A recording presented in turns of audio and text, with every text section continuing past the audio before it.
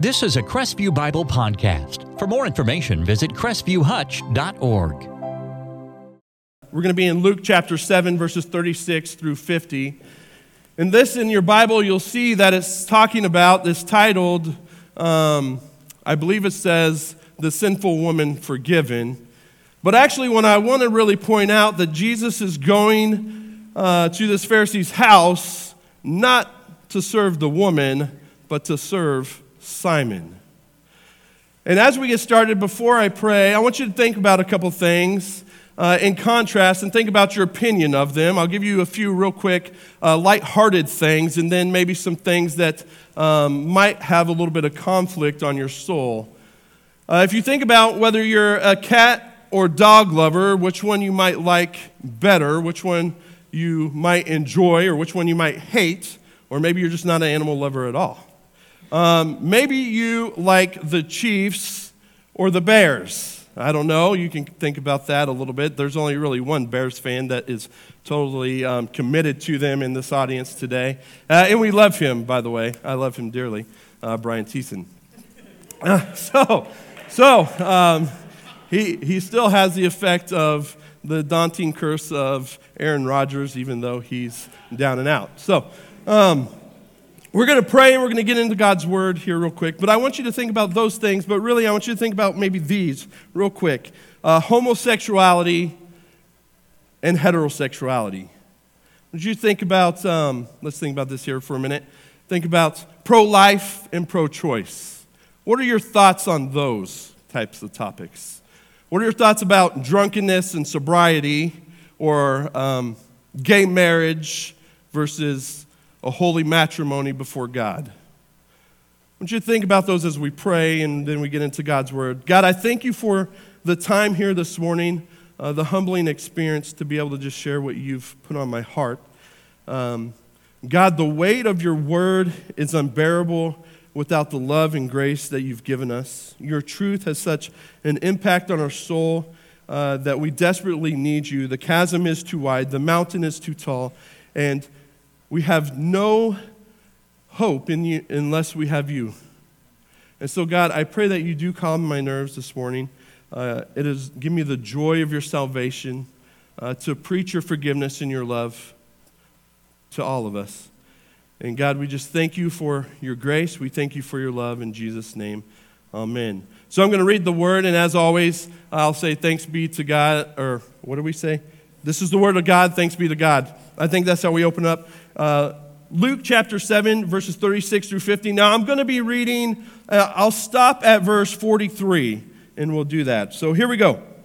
Verse 36. One of the Pharisees asked him to eat with him, and he went into the Pharisee's house, and he took his place at the table. This is Jesus, by the way, had been asked to dinner.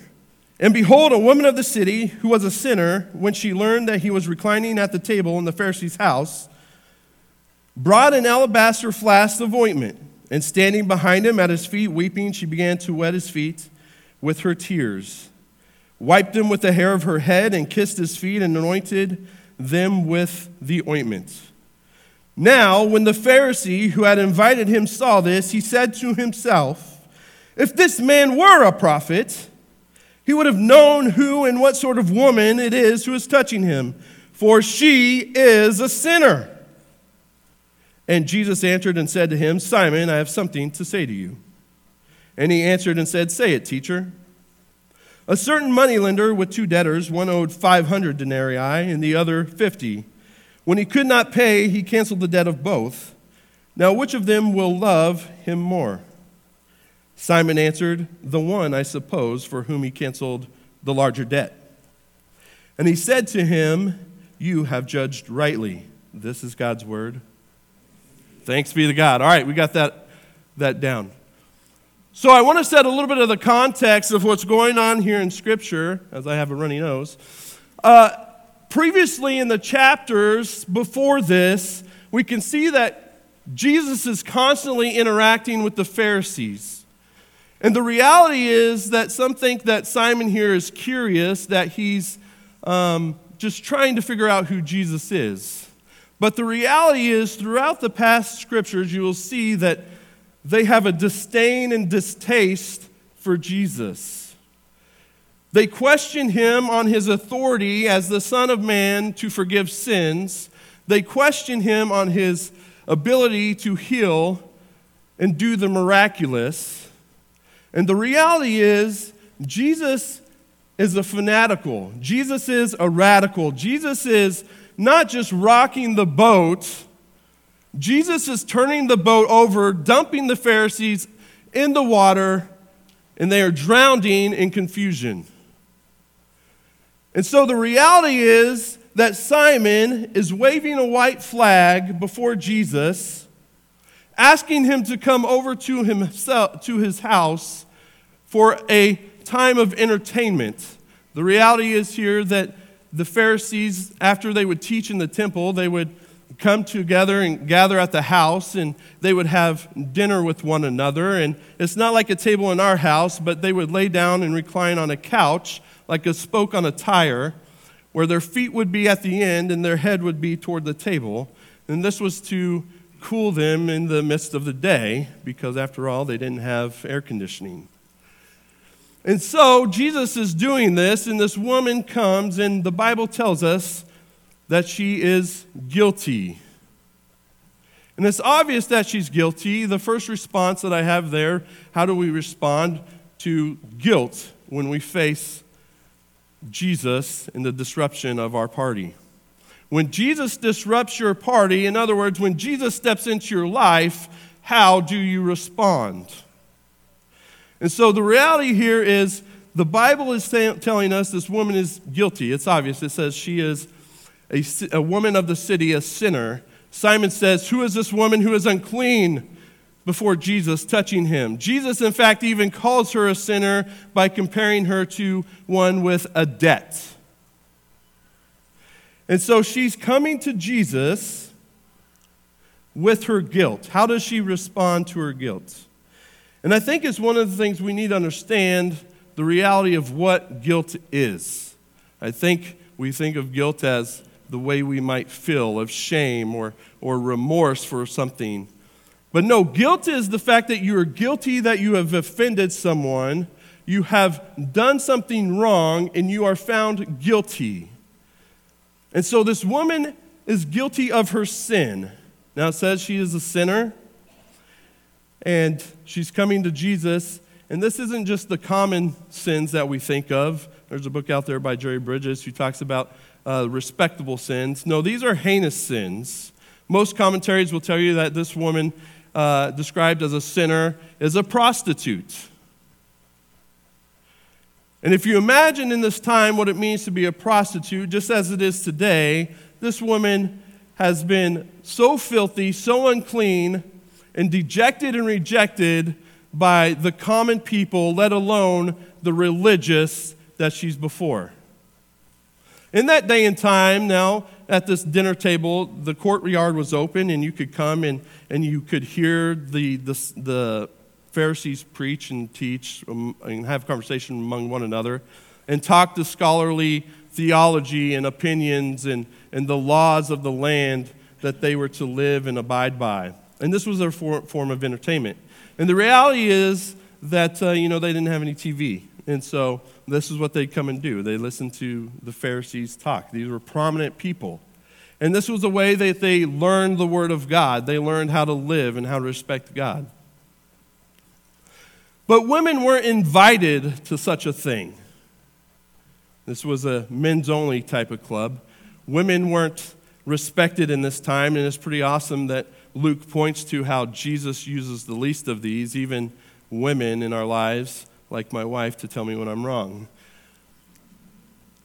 But this woman is coming, and she has, and the Pharisee Simon here is like, how does this woman, who is a sinner, so unclean, so holy, have the audacity to enter our presence? And I want to point out here real quick that Jesus welcomes without judgment. Jesus is coming to the Pharisee's house, who is against him, who is waving a white flag, but really pointing a gun, trying to shoot down his character and the truth of who he is. But Jesus is there with Simon, having a meal with him, even though Simon is against him. So not only is he open to Simon, he's open to this woman coming. Notice that Jesus doesn't do anything when this woman comes. Now, she responded to her guilt in 3 ways. I want to lay them out for you real quick. She went to Jesus with her guilt. She acted on her guilt, and she submitted to her guilt. And the reality is that her guilt was so heinous and left her in a place of hopelessness and despair that she didn't know what to do. I mean, imagine this woman. And the reason we're talking about guilt so much here is because I think we don't understand the offense we have before a holy and righteous God. This woman's sin was so grievous as a prostitute. And the problem is, a lot of times when we see people in sin, by the way, we don't know their story. But whatever her story is, whatever the tragedy, whatever her problem, she is so unclean. Imagine this. I mean, if she is a prostitute, if she slept with one man a day, every day of the week, that's 7 men. If she slept with a man every day for the year, that's 365 men.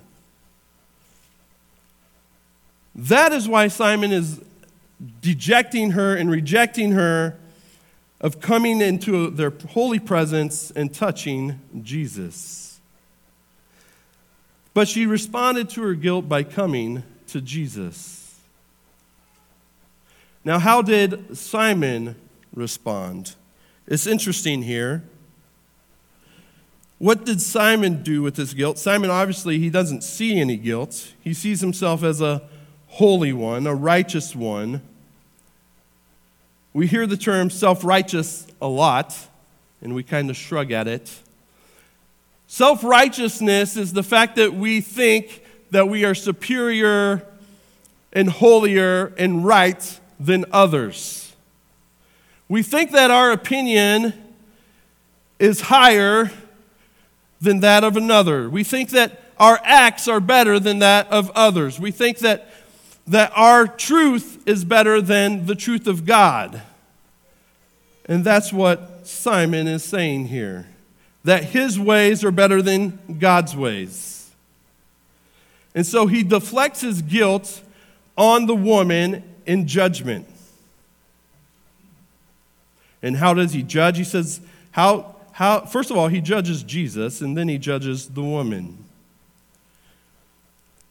And there's folly in that because he says that Jesus, if he were a prophet, I want you to notice that, we'll get to it in a minute, that if he were a prophet, he would not allow this woman in the presence or the company of Jesus. I was asked the other day, I was talking about missions. Actually, I'll just say I was talking to Luke. We're talking about missions. And why is it that the American church seems to be dying and so many other countries around the world seem to be exploding and igniting with the gospel?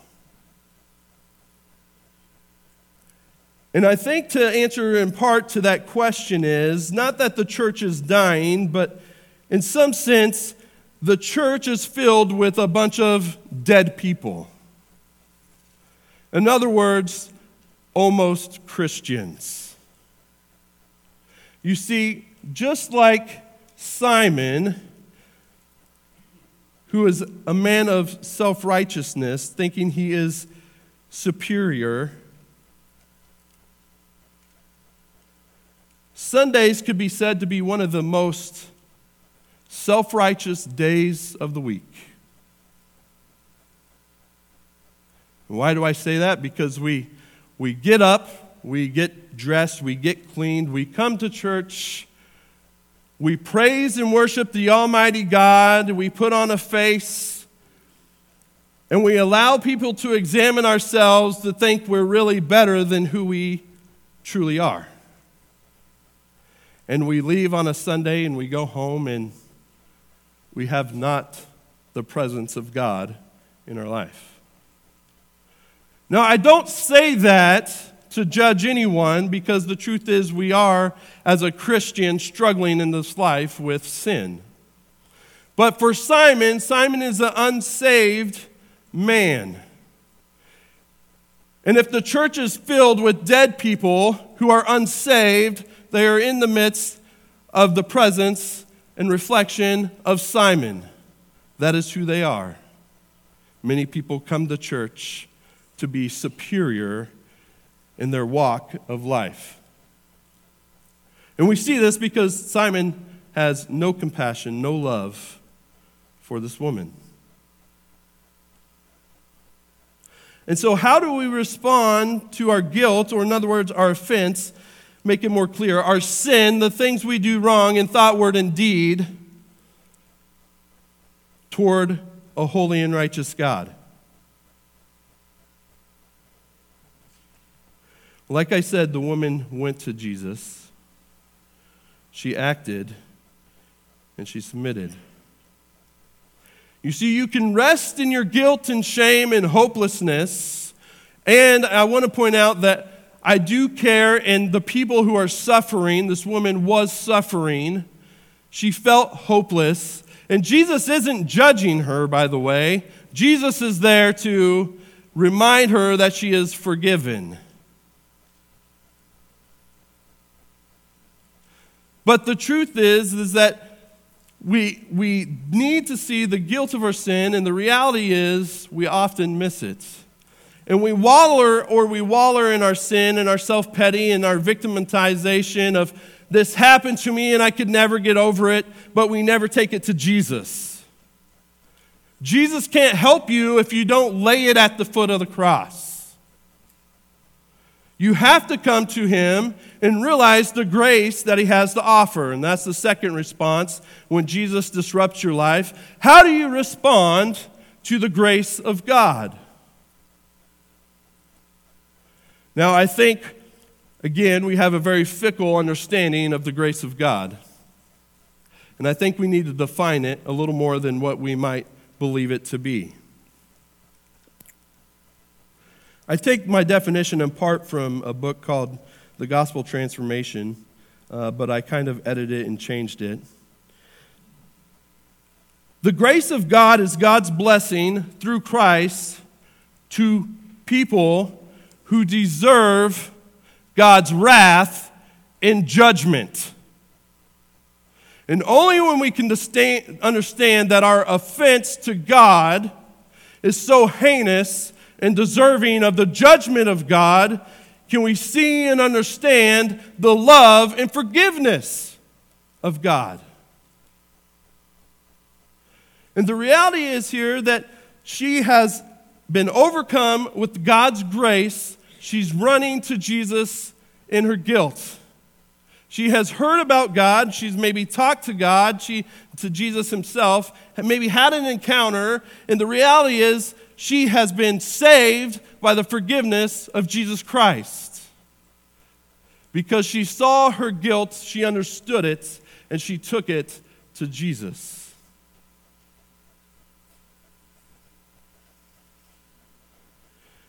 When it comes to the grace of God, there's two avenues in which we folly a lot of times, and we think it's discredited. One is that, like Simon, who was trying to keep rules and regulations and laws upon laws upon laws that were works that he thought would gain him favor with his heavenly Father, we too think that because we come to church and we sit in the pews and we sing songs and we pray amongst men to a heavenly Father in the presence of many, that we have the grace of God. And we go and we sin and we say, well, I prayed with Jesus and, I can sin. It's okay. It's not that bad that I, cheated on my wife or you looked at pornography. And the point isn't that we struggle with the sin. The point is that we don't really care that we're sinning.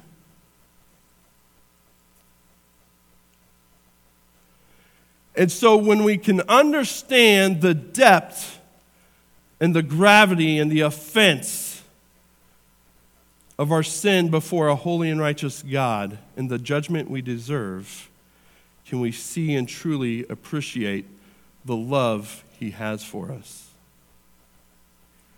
And what is this love? The love is that Jesus said, I will take the punishment. I will take the blame. I will lay at the foot of the cross and suffer and die in their place so that they could be made righteous and holy before you. Jesus' love is so great and so vast. We could never understand it. Yet, we take it for granted.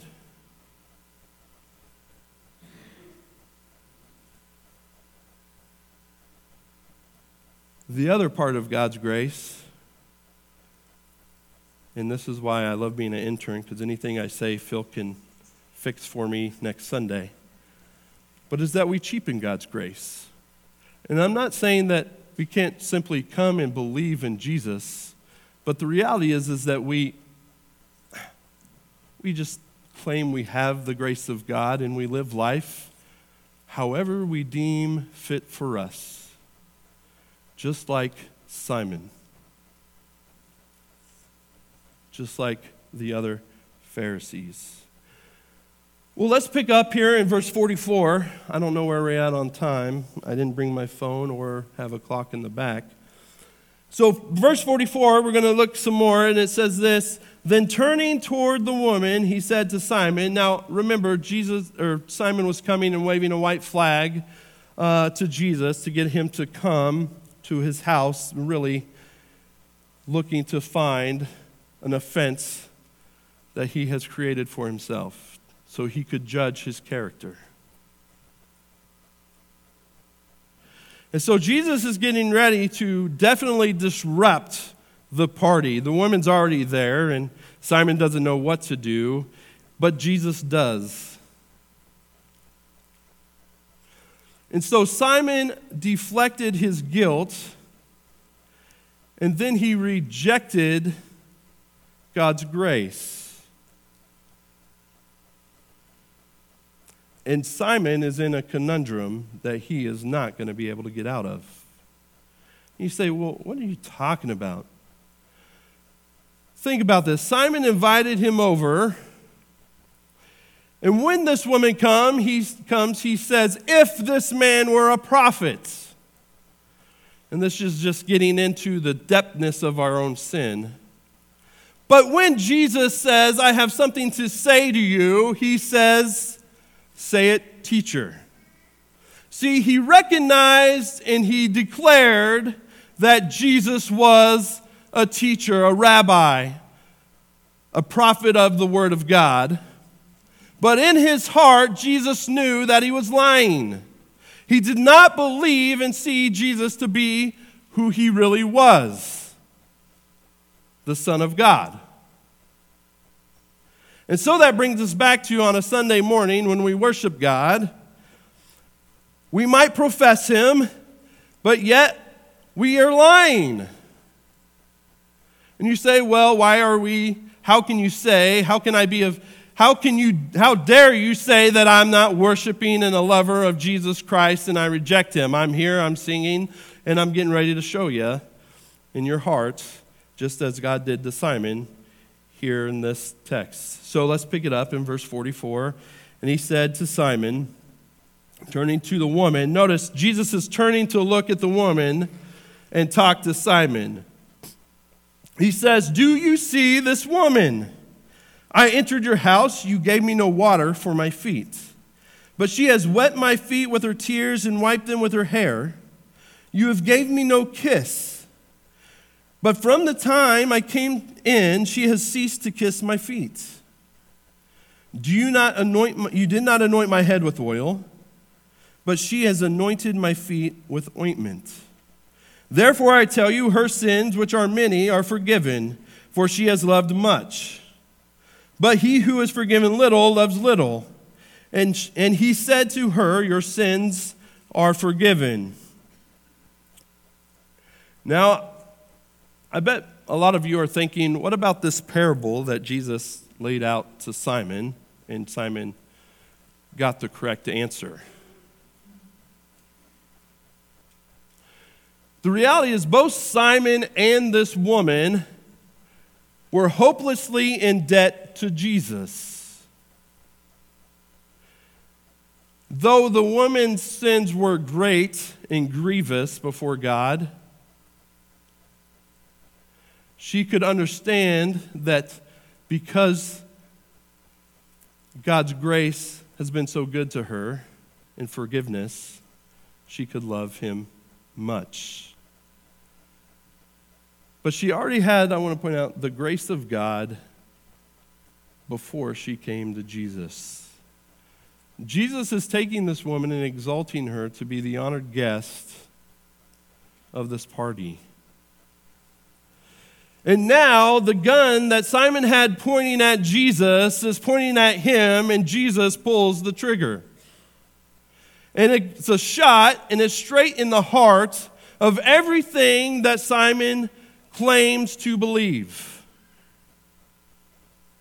It tears down every barrier, every law, every man-made thing of righteousness and goodness that Simon tries to do to find pleasure and to appease God.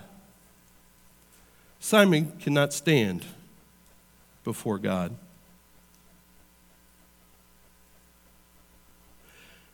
The third response that we have to Jesus when he disrupts our party is that of gratitude. Do we respond in gratitude? And I think this is what makes it so evident that this woman is a believer as she comes to Jesus. You see, she had nothing to offer our Savior. Nothing to offer but her sin.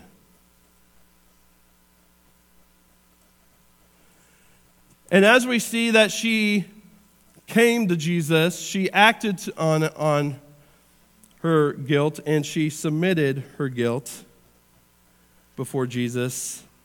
It was a show of gratitude. The magnitude of her gratitude on a Richter scale was so large it could not measure. It couldn't be measured. Well, what do you mean? The fact that it's not just that this woman was a sinner, a heathen of a sinner at that, but this woman came destitute, broken, and abused, rejected by her society, her criminal friends, her prostitute sisters, because she is going to a place where most sinners don't go without the grace of God. She is going to Jesus regardless of how she is judged. What is she to be looking like? In the midst of a society and culture that already rejects women.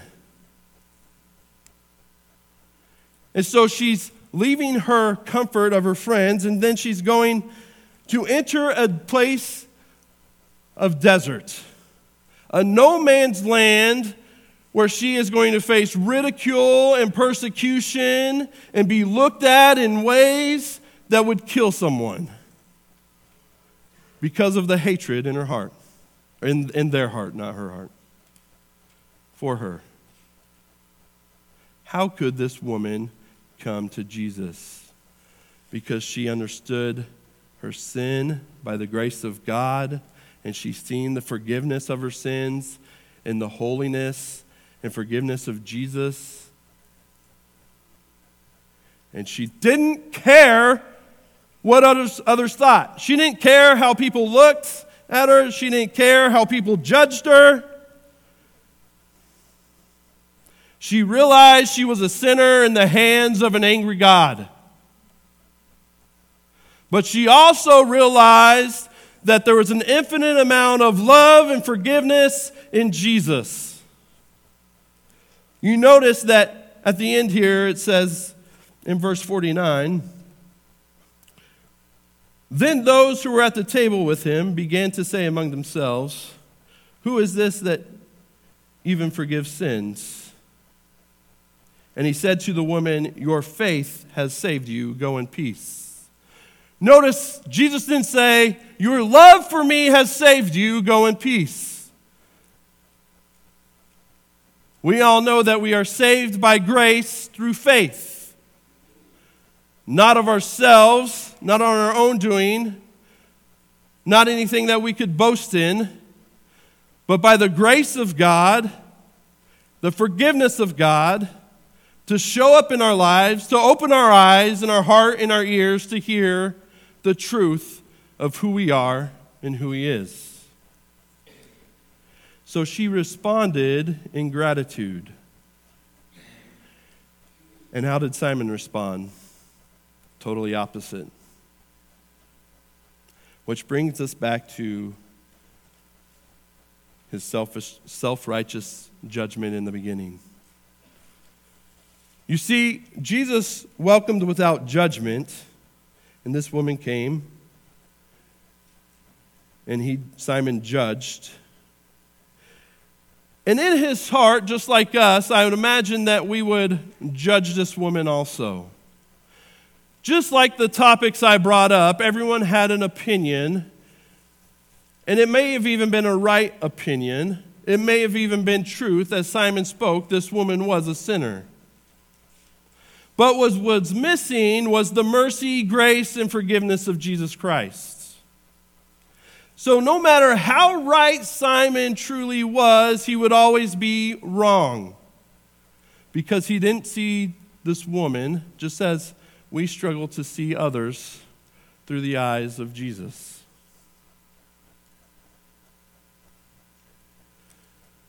And so the third response of gratitude, we see Jesus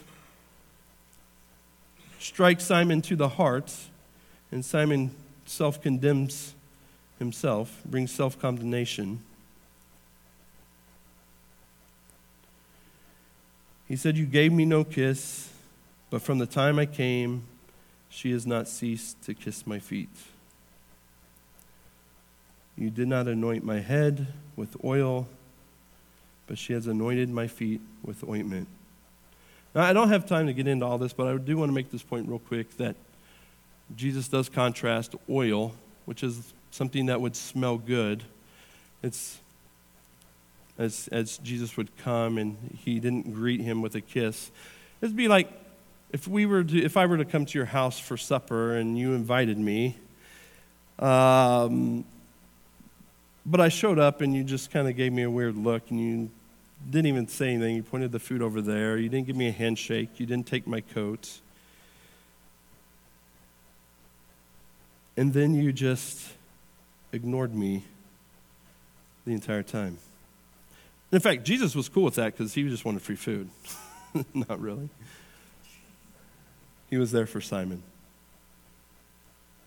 But the ointment was used in those times to heal the cracks on a person's feet. See, this woman realized that Jesus had healed her.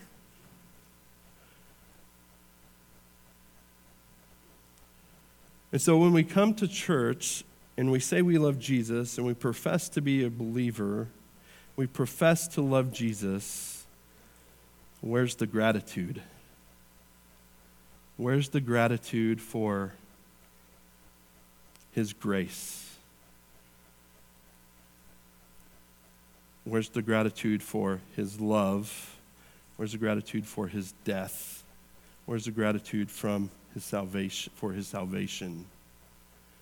You say, well, I come to church.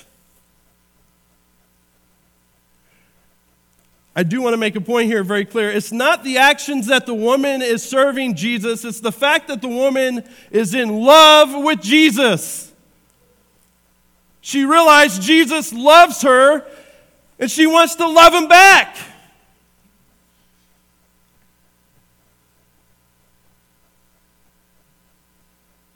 This passage has changed probably my life.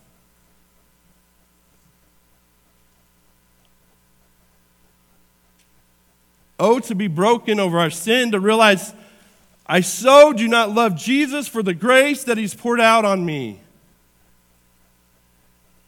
And I can do nothing but what this woman does is go to the feet of Jesus and beg for his forgiveness.